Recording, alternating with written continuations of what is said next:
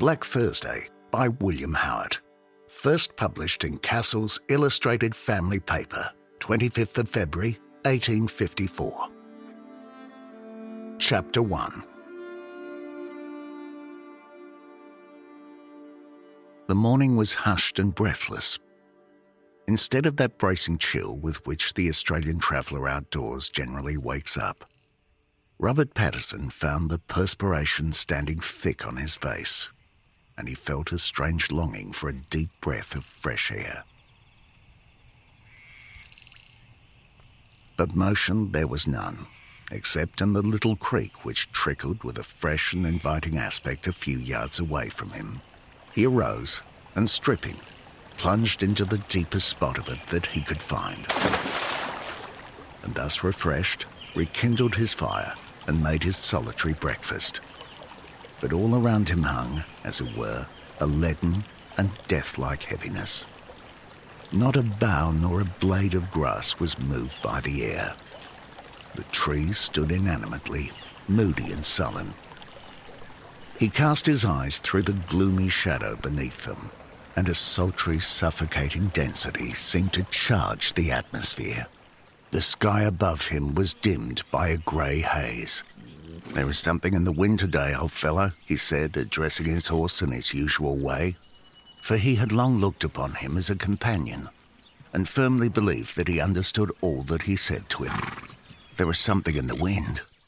Yet where is the wind?" The perspiration streamed from him with the mere exertion of saddling his horse, and as he mounted him to rouse up his cattle.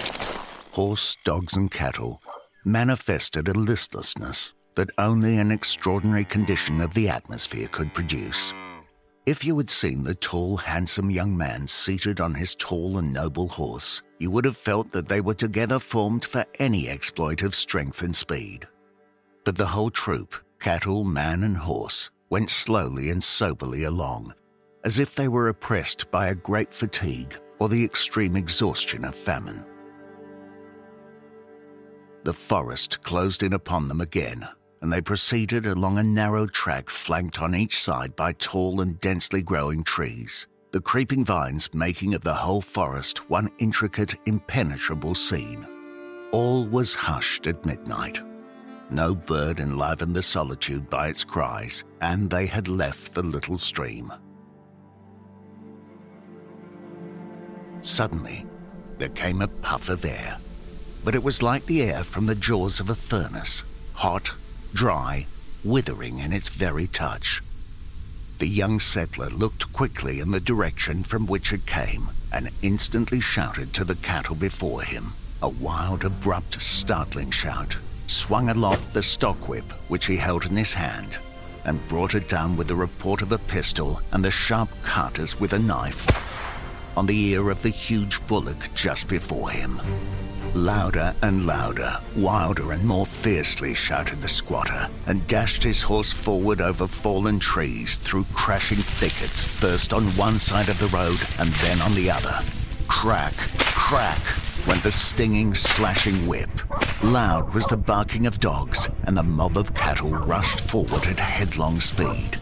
The young man gazed upward, and through the only narrow opening of the forest, saw strange volumes of smoke rolling southward. Hotter, hotter, stronger, and more steadily came the wind.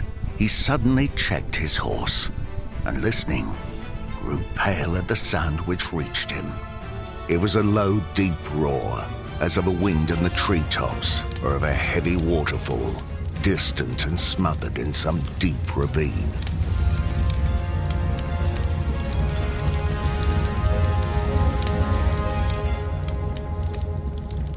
Chapter 2. "God have mercy," he exclaimed. "A bushfire, and in this thick forest." Once more he sprang forward, shouting, thundering with his whip. He and the herd were galloping along the narrow wood track. But as he had turned westward in the direction of his home, the woods, of which he had before seen the boundary, now closed for some miles upon him, and as he could not turn right or left for the chaos of vines and scrub that obstructed the forest, the idea of being overtaken there by the bushfire was horrible. Such an event would mean death, and death only. Therefore, he urged on his flying herd with desperation. Crack upon crack from his long whip resounded through the hollow wood. The cattle themselves seemed to hear the ominous sound and sniff the now strongly perceptible smell of burning. The roar of the fire came louder and seemed to swell and surge as if urged on by a rough rising blast. The heat was fierce and suffocating. The young squatter's clothes clung to him with streaming perspiration. The horse and cattle steamed and smoked with boiling heat. Yet onward they dashed with lolling tongues. Sorcerer, speckled with patches of foam on his dark shining body, seemed to grow furiously impatient of the obstruction offered by the bullocks in his path. As his master's whip exploded on their flanks, he laid back his ears and with flaming eyeballs and bared teeth strove to tear them in his rage. Robert Patterson knew that the extraordinary heat and drought of the summer had dried up the grasses, had licked up the water from Crab Hole and many a creek, had withered the herbage into crisp hay, and so withered the foliage that you might crumble it between your fingers. The country seemed thoroughly prepared for a conflagration, and only required this fiery wind to send a blaze of extermination over the whole land. For weeks, nay months, the shepherds and sawyers had spoken of fires burning in the hills, and in the fern-tree brake of this very forest, he had been recently told that flames had been observed in various directions burning redly by night. If the fire reached him and his herd before they escaped into the open plains, they would be consumed like stubble. The cattle began to show signs of exhaustion, banging out their parched tongues and panting heavily. The perspiration on himself and his horse was dried up by the awful heat, and the dogs ran silently, only whining lowly to themselves as they hunted every hollow on their way for water. Suddenly, they were out on an open plain, with the forest on either hand, but at a considerable distance. What a scene! The woods were flaming and crackling in one unlimited conflagration. The wind, dashing from the north in gusts of inconceivable heat, seemed to sear the very face and shrivel up the lungs. The fire leapt from tree to tree, flashing and roaring along with the speed and destructiveness of lightning. The withered foliage seemed to snatch the fire and to perish in it in a riot of demonic revelry. On it flew fast as the fleetest horse could gallop, consuming acres of leaves in a moment, still remaining to rage and roar amongst the branches and in the hollow stems of ancient trees. The whole wood on the left was an enormous region of the most intense flame, and that on the right set forth the sounds of the same ravaging fires. Being to windward, the flames could not be seen for vast clouds of smoke and with fiery sparks, which were rolled on the air. There was a sound as of thunder mingled with the crash of falling trees, and the wild cries of legions of birds of all kinds, which fell scorched and blackened and dead to the ground. Once out on this open plain, the cattle were speedily lost in the blinding ocean of smoke, and the young settler, obliged to abandon them, made a dash onward for his life. Now the flames came racing along the grass with the speed of the wind, and mowing all smooth as a pavement, now tore furiously through some near point of the forest and flung burning ashes and tangles of blazing bark towards the galloping rider.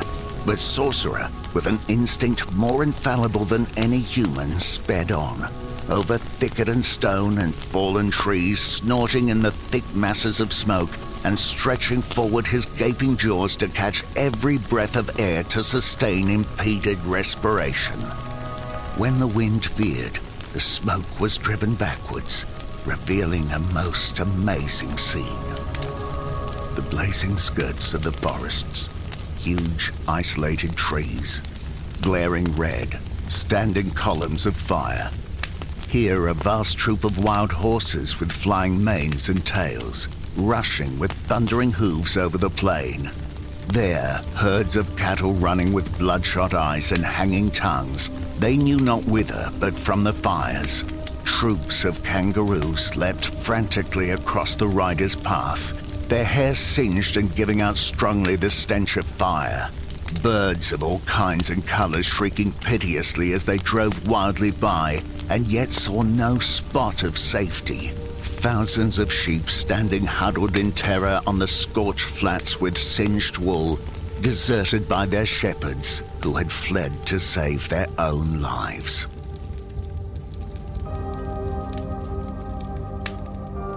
Chapter 3. But onward flew the intrepid sorcerer. Onward stretched his rider, thinking lightning-winged thoughts of home and of his helpless, paralyzed mother there. With a caution inspired by former outbreaks of bushfires, he had made at some distance round his homestead a bare circle. He had felled the forest trees, leaving one only here and there at such distances that there was little fear of ignition. As the summer dried the grass, he had set fire to it on days when the wind was gentle enough to leave the flames controlled. Watching, branch in hand to beat out any blaze that might have travelled into the forest. By this means, he had hitherto prevented the fire from reaching his homestead, and he had strongly recommended the same plan to his neighbours, though generally with little effect. Now, the fire was so terrible, and sparks flew so wide on the wind, that he feared they might kindle the grass around his homestead, and that he might find everything and every person there consumed.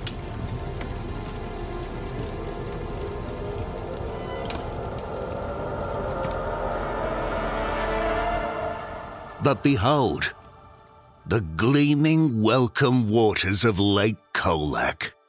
Sorcerer rushed headlong towards it and, wading hastily up to his sides in its cooling flood, thrust his head to the eyes into it and drank as if he could never be satisfied with less than the whole lake. Englishmen new to the scene would have trembled for the horse, but the bush steed knows best what he needs. He eats and drinks as likes and flourishes on it.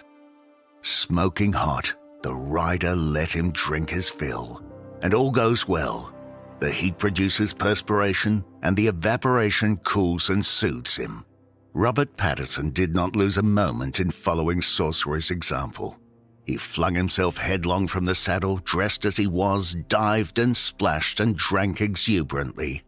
He held again and again his smarting face and singed hands in the delicious water, then threw it over the steed that, now satiated, stood panting in the flood. He bathed and rubbed down the grateful animal with wave after wave, cleaning the dried perspiration from every hair, giving him refreshment at every pore. Then, up and away again. He had not ridden 200 yards before he saw, lying on the plain, a horse that had fallen in saddle and bridle and lay with its legs under him, head stretched stiffly forward with glaring eyeballs, and quite dead. Near him was a man who was alive, but sunk in exhaustion. His eyes turned wildly on the young squatter, and his parched lips moved, but without sound. Robert Patterson comprehended his need, and running to the lake brought his pannikin full of water and put it to his mouth. It was the water of life to him. His voice and some degree of strength came quickly back. He had come from the north and had ridden a race with the fire, till horse and man had dropped here, the horse never to rise again. But Patterson's need was too urgent for delay. He found the man had no lack of provisions, so he carried him in his arms to the edge of the lake, mounted and rode on. As he galloped forward, there was still fire everywhere. He felt convinced that the conflagration, fanned by the strong wind and acting upon fires in 100 quarters, extended over the whole sun-dried colony. It was still early noon when, with straining eyes and a heart which seemed almost to stand still with anxiety, he approached his own home. He darted over the brow of a hill, and there it lay, safe, the circle within his cleared boundary was untouched by the fire. There were his paddocks, his cattle, his huts and home. With a quick thought, his thanks flew up to heaven, and he was the next moment at his door, in his house, in his mother's arms. Robert's anxiety had been great for the safety of his mother. Her anxiety was tripled for him. Terror occasioned by a former conflagration had paralyzed her lower extremities, and now the idea of her only son, her only remaining relative in the colony, being met by this once-in-a-lifetime fire in the dense defiles of Otway Forest kept her in a fearful state of anxiety. The moment the first joy of mother and son was over, what a scene presented itself. The station was like a fair. From the whole country round, people had fled from the fire and had instinctively fled there. There was a feeling that the Patterson precautions, which they themselves had neglected, were their guarantees of safety. Thither shepherds had driven their flocks, stockmen their herds, and whole families compelled to fly from their burning houses had hurried thither with the few effects that they could snatch up and bear with them. Patterson's paddocks were crowded with horses and cattle. The bush round the station was literally hidden beneath his own and his neighbours' flocks. Stockmen, shepherds, substantial squatters, now houseless men, were there in throngs.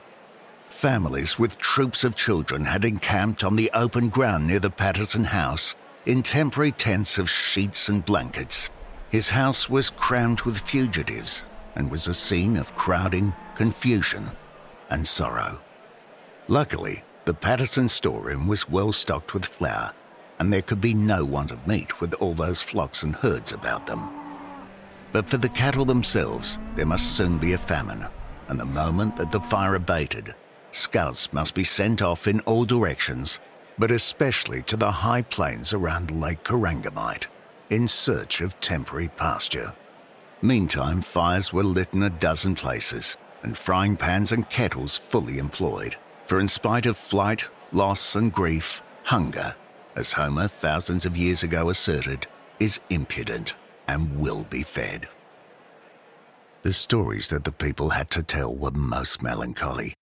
Homes burnt down, flocks destroyed, children suffocated in the smoke or lost in the rapid flight, shepherds and bullock drivers consumed with their cattle.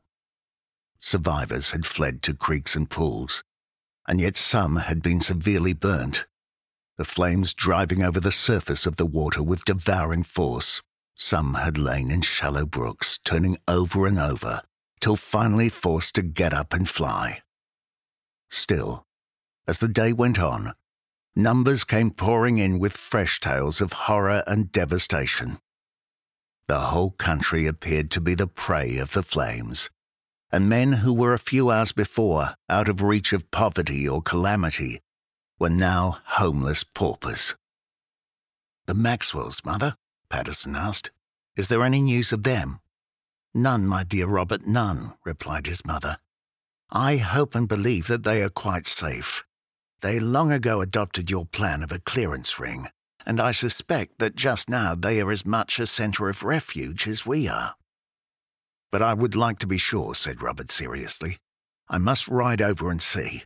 And he strode out, his mother saying, "If you find they are all right, don't come back tonight." Robert Patterson was soon mounted on a fresh and powerful horse and cantered off towards Mount Hess. It was only 7 miles off.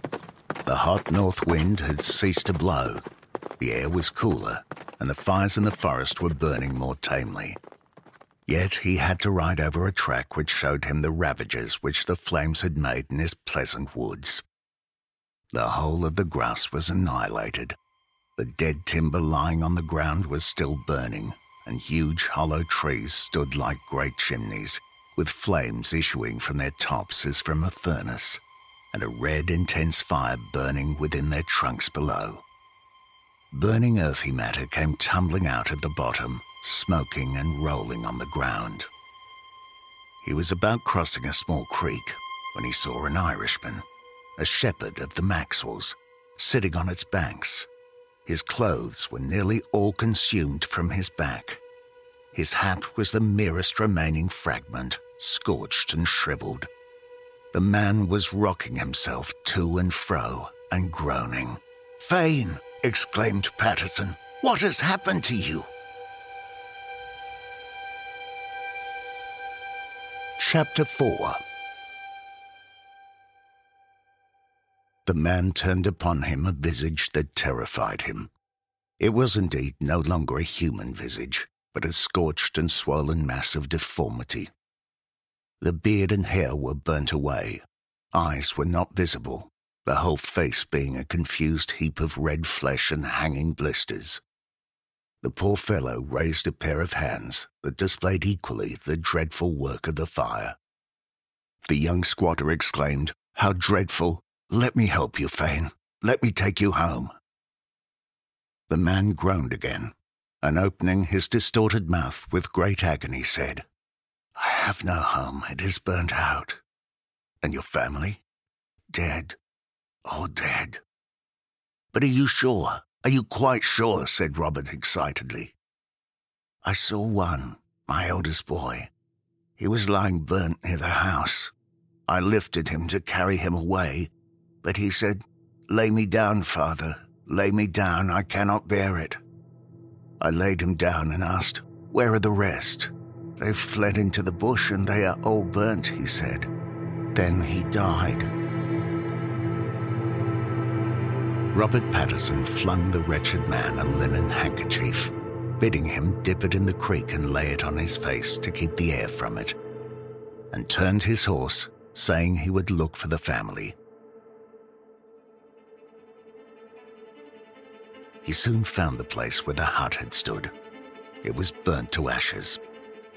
On the ground, not far from it, lay the body of the dead little boy.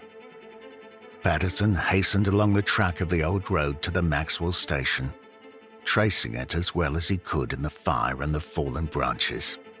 He felt sure the escaping family would take that way. In a few minutes it brought him again upon the creek by which the poor man sat, but lower down. There stood a hut in a damp swamp which had been used years ago for the sheep washing, but had long been deserted. It was surrounded by thick wattles, still burning. The hut was on fire, but its rotten timbers forced out far more smoke than flame. As he approached, he heard low cries and lamentations. "The family has fled here," he said to himself, "and they are perishing of suffocation." He sprang to the ground and dashed forward through columns of heavy smoke. It was hopeless to breathe in it, for its pungent and stinging strength seemed to close his lungs, and water rushed from his eyes in torrents.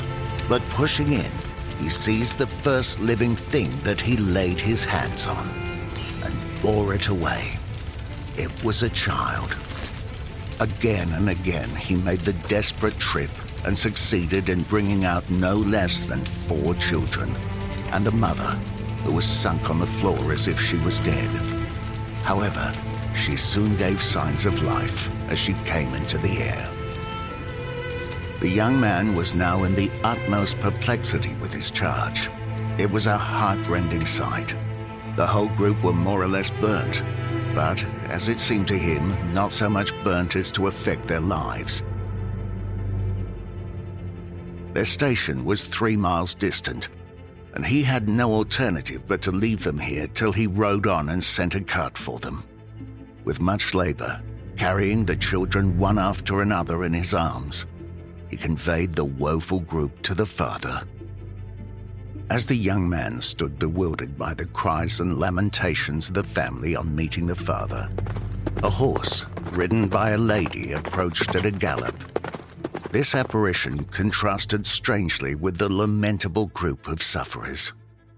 The young lady was tall and had a most beautiful figure. She was mounted on a fine bay horse.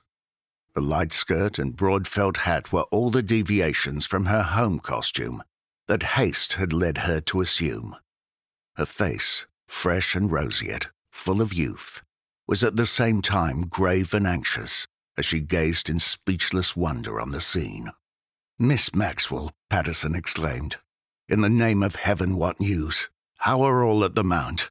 On this dreadful day, what but ill can happen?" "Nothing is amiss that I know of," said the young lady. "We are safe at home. The fire has not come near us." "Thank God," said Robert. "I was going to your house when I fell in with this unfortunate family. Will you ride back and send us a cart?" "But I beg you will come with me, for I too was going to you." "To me?" cried the young man in the utmost astonishment. "Then all is not right. Is George well?" "I hope so," replied Miss Maxwell. But the tears started into her eyes at the same moment, and Robert Patterson gave a groan of apprehension.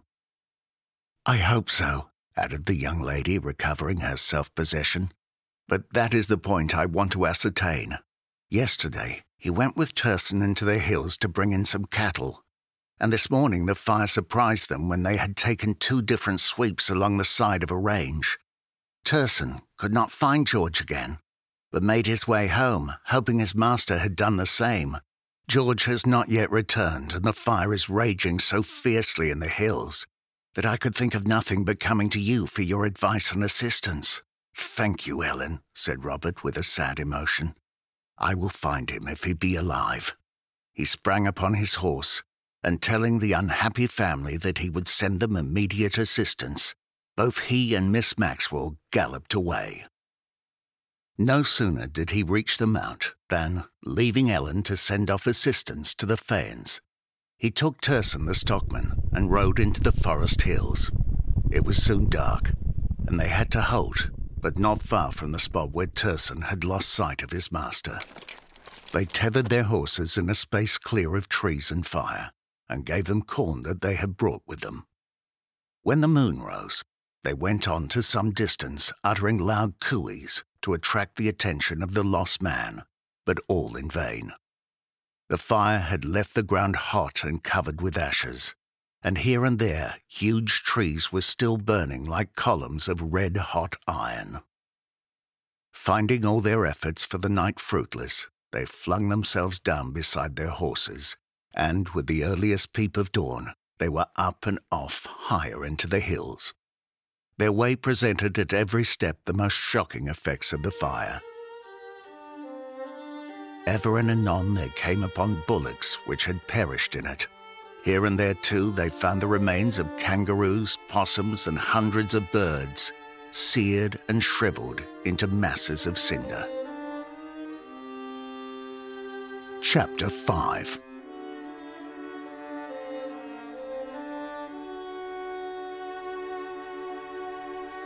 They came at length to the spot where Turson and George Maxwell had parted, and the experienced bushman carefully sought out the tracks of his horse's feet and followed them. These were mainly obliterated by the fire, or were unseen due to the rocky hardness of the ground. But through an indefatigable search, they found small signs of them and were led at length to the edge of a deep and precipitous ravine. In the ravine itself, the trees and grass remained unscathed, as the torrent of fire had leapt over it, at the same time sweeping away every shrub and blade of grass from the heights. "God defend us!" exclaimed Robert. "The smoke must have blinded him and concealed this frightful place. Man and horse are doubtless dashed to pieces." He raised a loud and clear cooee, instantly answered by the wild, sad, clamorous barking of a dog, which, in the next instant, was seen leaping and springing about in the bottom of the dell, as if frantic with delight. "That is Snirrup!" exclaimed Turson, and the 2 men began to descend the steep side of the ravine. Robert Patterson outstripped his older and heavier companion. He seemed to fly down the sheer and craggy descent. Here he seized a bough, there a point of the rock, and in the next instant was as rapidly traversing the bottom of the glen. Snirrup the cattle dog rushed up to him, barking and whining as if in a fit of ecstatic madness, and then bounded on before him. Robert followed in breathless anxiety, stopped the next moment by the sight of George Maxwell's horse lying crushed and dead. Robert cast a rapid glance around, expecting every moment to see his friend stretched equally lifeless. But presently he heard the faint sound of a human voice. There lay George, stretched in the midst of a grassy thicket, with a face expressing agony and exhaustion. Robert seized his offered hand, and George called first for water. His friends started up and ran down the valley at full speed. He was soon back with a pannikin of water, which the sufferer drank with avidity. He now learned that, as had been supposed, in the thick smoke the horse had gone over the precipice and was killed in an instant. George had escaped, his fall being broken by his steed, and he was flung into a thicket, which softened the shock of his descent. But he had broken a leg and was extremely bruised and torn. Life, however, was strong within him, and Turson and Robert lost no time in having a litter of poles bound together with stringy bark made soft with grass and leaves, laid in a sheet of the same bark. They had 3 miles to bear the shattered patient, to whom every motion produced excruciating agonies. It was not long before they heard people in different parts of the wood loudly cooeying, and their answers soon brought not only a number of men who had been sent out in quest of them, but also Miss Maxwell herself. We shall not attempt to describe the sad and yet rejoicing interview of the brother and sister, nor the rapidity with which the different men were sent off tied to the horses and taken to the surgeon who lived 2 miles off. In a few days, George Maxwell, his leg having been set and his wounds dressed, had become easy enough to relate all that had happened to him, the dreadful night with which he had passed in extreme agony in the glen, and the excitement when he heard Robert's ringing cooeys but was unable to reply. While his faithful dog had barked vehemently, it had seemed as if this was in vain. From the moment of this tragic occurrence, Robert Patterson was constantly in attendance at the Mount with his friend. He slept in the same room with him and attended with Ellen as his nurse in the daytime. From this moment, the cloud which so long hung over the spirit of Ellen Maxwell had vanished. Amid the general calamity, this reconciliation was like a song of thanksgiving in the generous heart of Robert Patterson, and quickened it to tenfold exertions in alleviating the sufferings of his neighbours. His joy was made boundless and overflowing by a circumstance which appeared to be little short of a miracle. When Robert rode up to his own station, he beheld his mother, not seated in her wheeled chair, but on foot alight, active and alert, going to and fro amongst the people whose destitution still kept them near her house. The mass of misery that she saw around her, and the exertion which it stimulated, burst the paralytic bonds which had enchained her for years. The same cause which had disabled her limbs had restored them. The conflagration had extended over a space of 300 miles by 150, and far away beyond the Goulburn, the broken Biver, and the Ovens, we have witnessed the remaining traces of its desolation. Over all this space, flocks and herds in thousands had perished. Houses, ricks, fences, and bridges had been annihilated.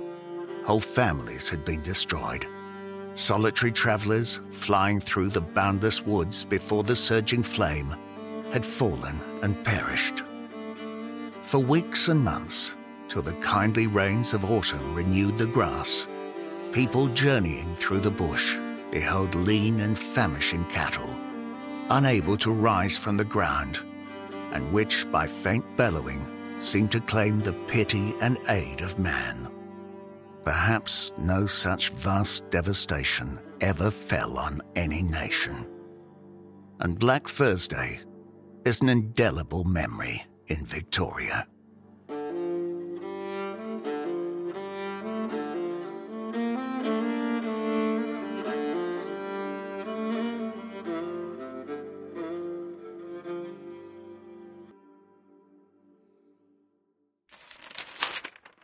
Rhea, a West Australian story by Selburne Rigg, published in the Australasian 3rd of May 1879.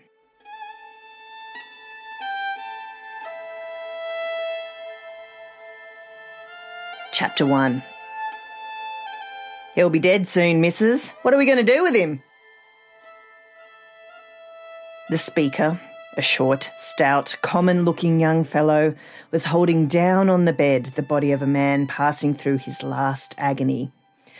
A fearful agony it had been for the young wife to witness, who was thus addressed. She was wiping his distorted face with a damp cloth. Her wide-opened eyes were fixed on him in terror, and every breath she drew was a sort of sobbing moan of fear and horror. "What are we to do with him?" the young man repeated. "They'll want a coroner's inquest, and if we have to wait till the doctor gets out here, it'll be unpleasant. Better fetch him into town." "Oh, we'll take him in, she said. "We'll bury him in a Christian place." "Well then, you hold on here," said he. "He'll not be struggling any more, I'm thinking, and I'll get up the horses. We must get off at once, soon as the poor chap's right dead." The young wife was left alone with the body of her husband. His eyes were closed. At intervals, long, laboured gasps for breath still stirred him, becoming fainter and more intermittent. She took his hand and called him by his name, but he had done with things of earth, and hearing had quite passed away. She held a cup against his lips and tried to raise his head to see if he could swallow anything, but there was no swallowing more for him. And feeling all the misery of her helplessness, she sat down sobbing on the bed beside him. And then her baby woke and cried, and she had to go into the next room to quiet it and make its food. And while the food was making, she kept coming back to look and see if he was still the same. And then, when she had fed the child, she brought it in, hushing it mechanically in her arms, and found its father dead. There was no mistaking now. She and the baby were left alone, and she stood beside the bed, too miserable and bewildered for more tears, rocking her body to and fro to keep her baby still. What she had lived through with this man, what she had had of joy and pain with him passed through her mind. She thought of the time 2 years ago when he was courting her, this dead, disfigured body, then a fine, strong man, and how she had taken him to please her father, and how, on the whole, he had not been bad to her, though he was not the one she wanted. And then her father's death, now a year past, and the change in her lot which that had made, and the trouble she had known since then, when the love of drink had gained upon her husband, and brought him to this pass, dead in his strong early manhood. And then she thought about her future with the farm, and all the work she must now see to herself, and how she must keep things together for her boy. And it seemed to her that her pathway was very hard in life. And yet it looked so bright to her at one time. But then the man came in, and she told him Jim was dead. And he said, when he had looked at him, "Missus, we better be starting off at once, after we put him straight." So they took off the soiled clothes in which he lay, and dressed him clean and neat, and Sullivan fetched up the cart before the door and put a mattress in it to lay him down upon. He was a heavy man to carry, a 6-footer, broad and big and bony, but between them, Sullivan at his head and the woman at his feet, they got him out and laid him in the cart. They sent a native to his father's place to tell him Jim was dead, and they were going in with him to town, and he must meet them at Bailip, the halfway camping place, by breakfast time next morning. Then the poor, stunned girl collected the few things she wanted for her baby and herself, and locked up the house and gave the key to an old native woman who would stop and mind the place, and so they started on their wretched journey through the night. The road was rough and rutty, full of roots and crowns, and in the darkness Sullivan could not steer the cart so well, and Maria, sitting up in it alongside her dead husband, took his head upon her lap to ease the jolts. And so they journeyed on, over the ironstone hills, where the mahogany thickets and growths of saplings enveloped them in blackness, and through sandy plains, past swamps and waterflats, where the wind blew cold and damp, and the stars shone down upon them, and on in slow, monotonous progress, till sleep fast closed Maria's eyelids, and she forgot her trouble in her slumber, and did not wake before they reached the camping place at early dawn. His father and mother were there before them. They had travelled faster in their little spring cart than Maria had, and the distance of their place from Bailap was not so great as it was from Hen. And as the cart came up, bearing the widow and the dead body of their son, they stood out in the roadway watching it, the father mute and stupid from the suddenness of the blow, from a sort of consciousness that some unusual demeanour was expected of him, and the mother, loud in her cries and lamentations over the untimely end of her firstborn. And Maria had to tell them the whole story, how Jim had been into town with a load of hay, and how he had brought out a gallon and drank it on the road, as she supposed from seeing an empty case and broken bottles in the cart when he came home. And how, when the horses brought the cart up to the yard last night, Jim was lying dead drunk upon it, and seemed to have had a fall and hurt himself, for he had bruises on his chest and arms and loins. And then when they got him in and laid him down upon the bed, how he took awful fits and struggled so Sullivan and she could scarcely hold him down, and how, at last, he had suddenly grown quiet and died. And Sullivan had said that they must take him in, for the government would want a coroner's inquest. She said all this in a weary, stony way, and the mother got up into the cart beside her, and she turned down the rug to let the old woman see her boy. In a strange contrast were the wife's stillness and the mother's lamentations as they sat close together, holding up between them his head and shoulders, looking at him who had been so near to both of them. To the wife, there was little pleasure to look back upon and much trouble, but he was still her husband. To the mother, he had been her pride, her joy, though nearly her disgrace, when 25 years ago a timely marriage with old Pittman had saved her when she was with child of him. But what she had gone through on his account had made him dearer to her than the rest born afterwards.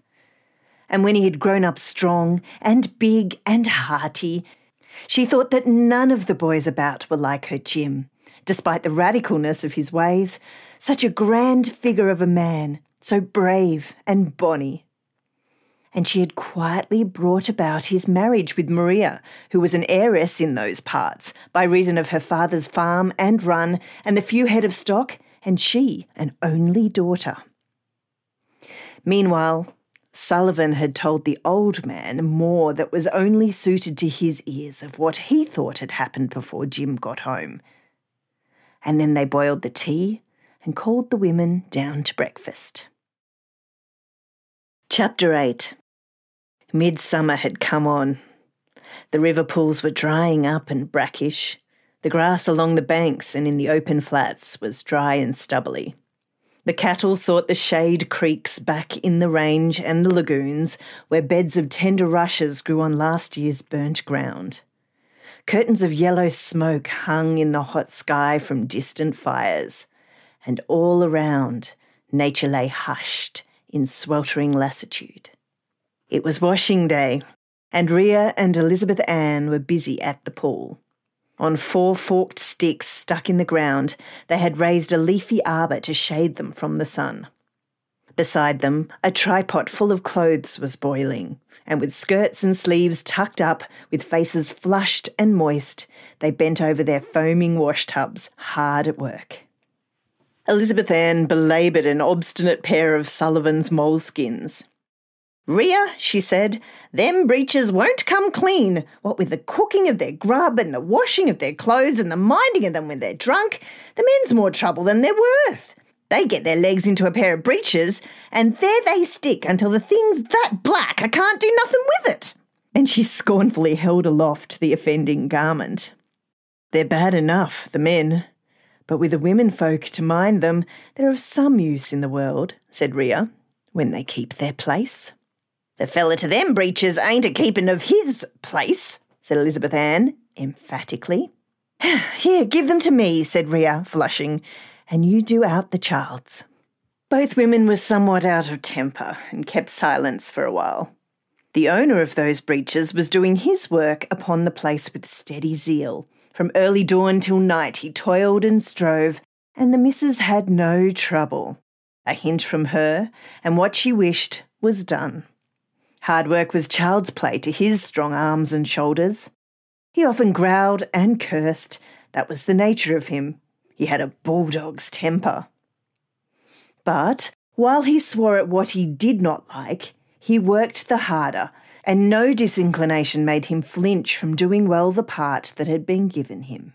But Elizabeth Ann, with her quick female eyes, thought that she saw a motive for this ardour, and she had said with purpose what had made Ria flush. Ria knew it well. She had gained more experience in such matters than had Elizabeth Ann. She knew that he was working for love of her and hers, and it pleased her to see what power she had over him. Elizabeth Ann could not be silent long, or she would burst. "Ria," she went on, "what's it like to be in love? Is it a good thing to be? Why, what are you talking, you great silly?" "'Cause there's a young chap as wants to try it on with me, I think," said Elizabeth Ann with dignity. "And so I want to know." "It's most times trouble to the woman," Ria answered, sighing. "The men want so much and give so little.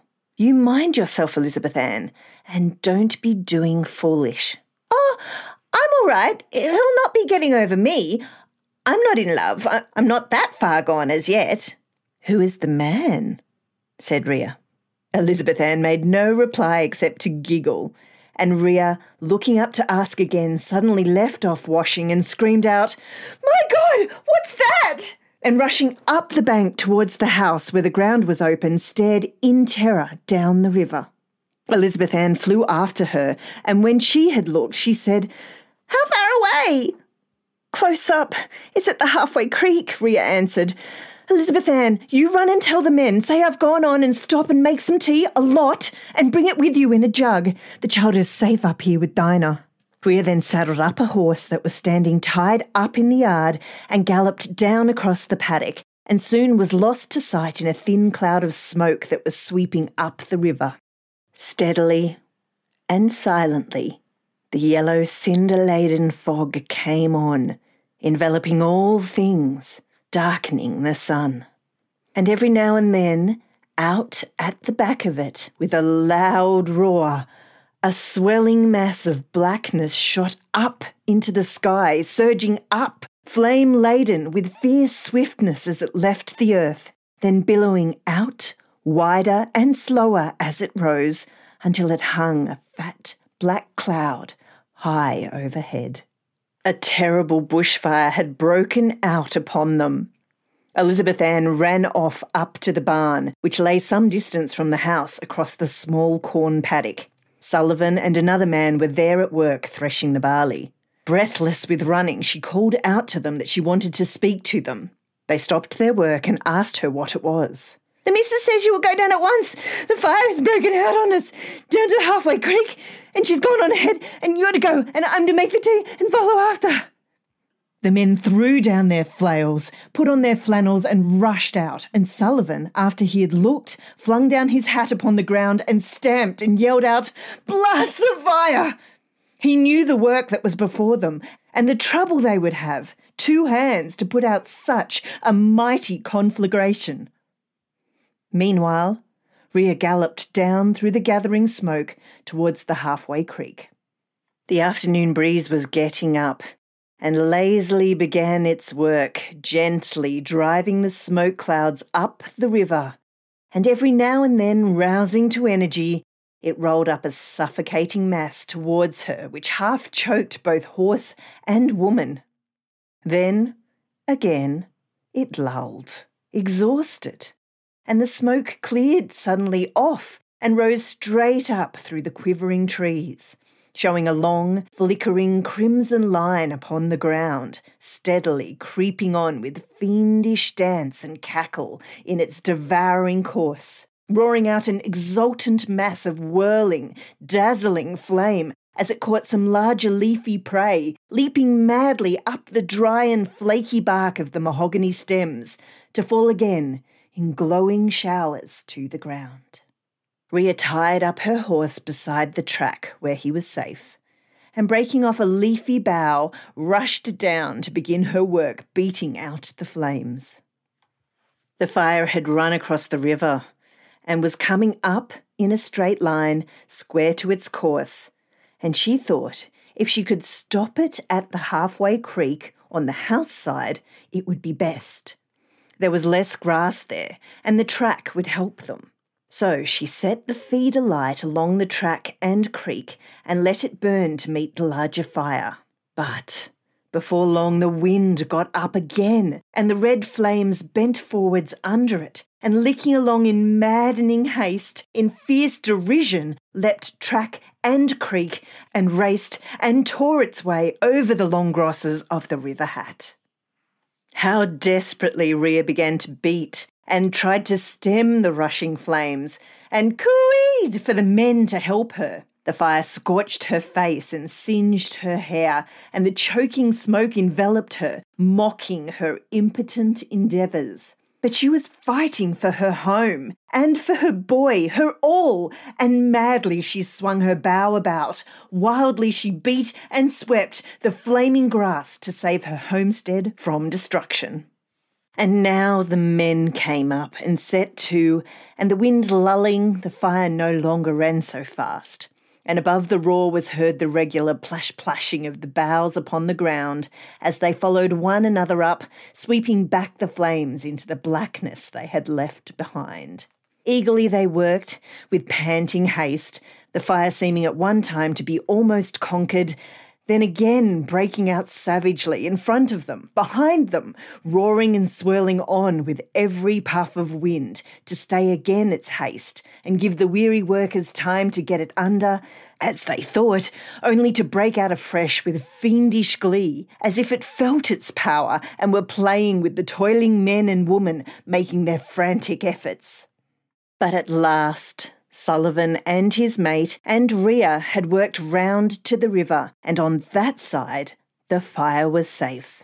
They flung themselves exhausted to the ground, the perspiration running in streams from off their steaming bodies, their faces blackened and begrimed with smoke and ash, throats parched and eyelids red and sore.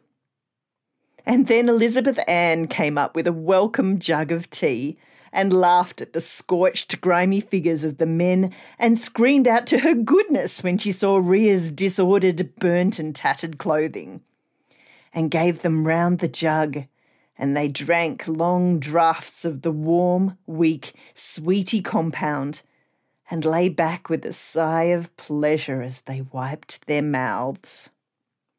But their work was not done yet. Beside them was the deep river pool that ran up to the house. The fire raging on the other side could not cross that, as the wind then blew, and Rhea had no fear. Now the house side was all put out, the other side could go, and she thought it would be just as well, for the scrub over there was old and dry and stood in need of burning. So they lay still and rested. But by and by, shrill jodels from Black Dinah at the house warned them of something wrong, and starting up, they saw masses of black smoke rising swiftly from the riverbed above the pool and billowing down towards the house. The wind had shifted and the flames had swept across the riverbed up there and were feeding gloriously on the tangled masses of rush and tea tree bush and dry dead stinkwood sapling that lined the banks, and lighting up the grasses were bearing down upon the paddock, doubling back upon their former upward course. The men rushed off towards the house, and Elizabeth Ann, bearing the jug, ran shrieking after them, while Rhea followed with the horse. It was but a passing blast that bore the fire down, and the burning patch on the house side was soon put out. But while they worked, making all safe, throwing the burning logs and sticks within the black charred stretches over which the flames had passed, and sweeping in the smoking cinders, Rhea was startled by the sudden crash of a tree falling close behind her and a wild yell from Sullivan. She fled before the showers of dead sticks and cinders that fell around her, and when the noise had ceased and she looked round, she saw Sullivan lying still upon the ground, half covered by the splintered ruins of the tree. She rushed up to him, screaming out for help, and dragged him out the smoking heap. And his mate hurried up, and then Elizabeth Ann, and they knelt down on the black ground beside him, frightened to touch him for fear of what they might discover. But Elizabeth Ann yelled out that there was blood upon his head, and they found an ugly cut across it, from which the blood was slowly dripping. His eyes were shut, and he breathed heavily, and the healthy red-brown of his face was gone, and the skin shone greeny white through the wet black grime upon it. His mate ventured to feel his limbs and body. Apparently no bones were broken, but there was another nasty cut upon his thigh. And now they had to get him home. And with some trouble, the women helped the man to take him on his back, and he carried down his heavy, senseless burden across the paddock to the house. Then they laid him on the couch in the front room, the same couch on which Rhea had sat when Geordie told her she ought to marry Jim. The same couch on which poor Jim had lain when he was drunk upon his wedding night. "We must be taken off his duds to see if anything else be wrong," said the man to Rhea. And Elizabeth Ann loudly expressed her sorrow and her sympathy and her willingness to help. But Rhea shoved her out and locked the door, and then they cut away the short, thick, stubbly hair from around the wound upon his head, and took off his blackened clothes, and found some few hurts of not much amount, but upon the swelling outer muscle of the thigh was a bad cut and bruise. They washed him clean and dressed his wounds and put a shirt upon him. And before they had quite done their work, the man came to. And after he had drunk a drop of grog, they left him, sleeping quietly.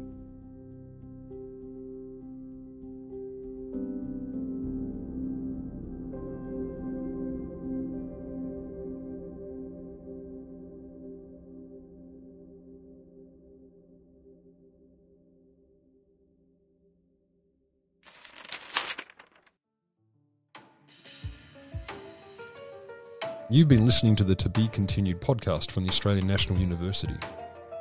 If you've enjoyed the podcast, please tell someone about it. We'd love as many people as possible to hear these amazing stories.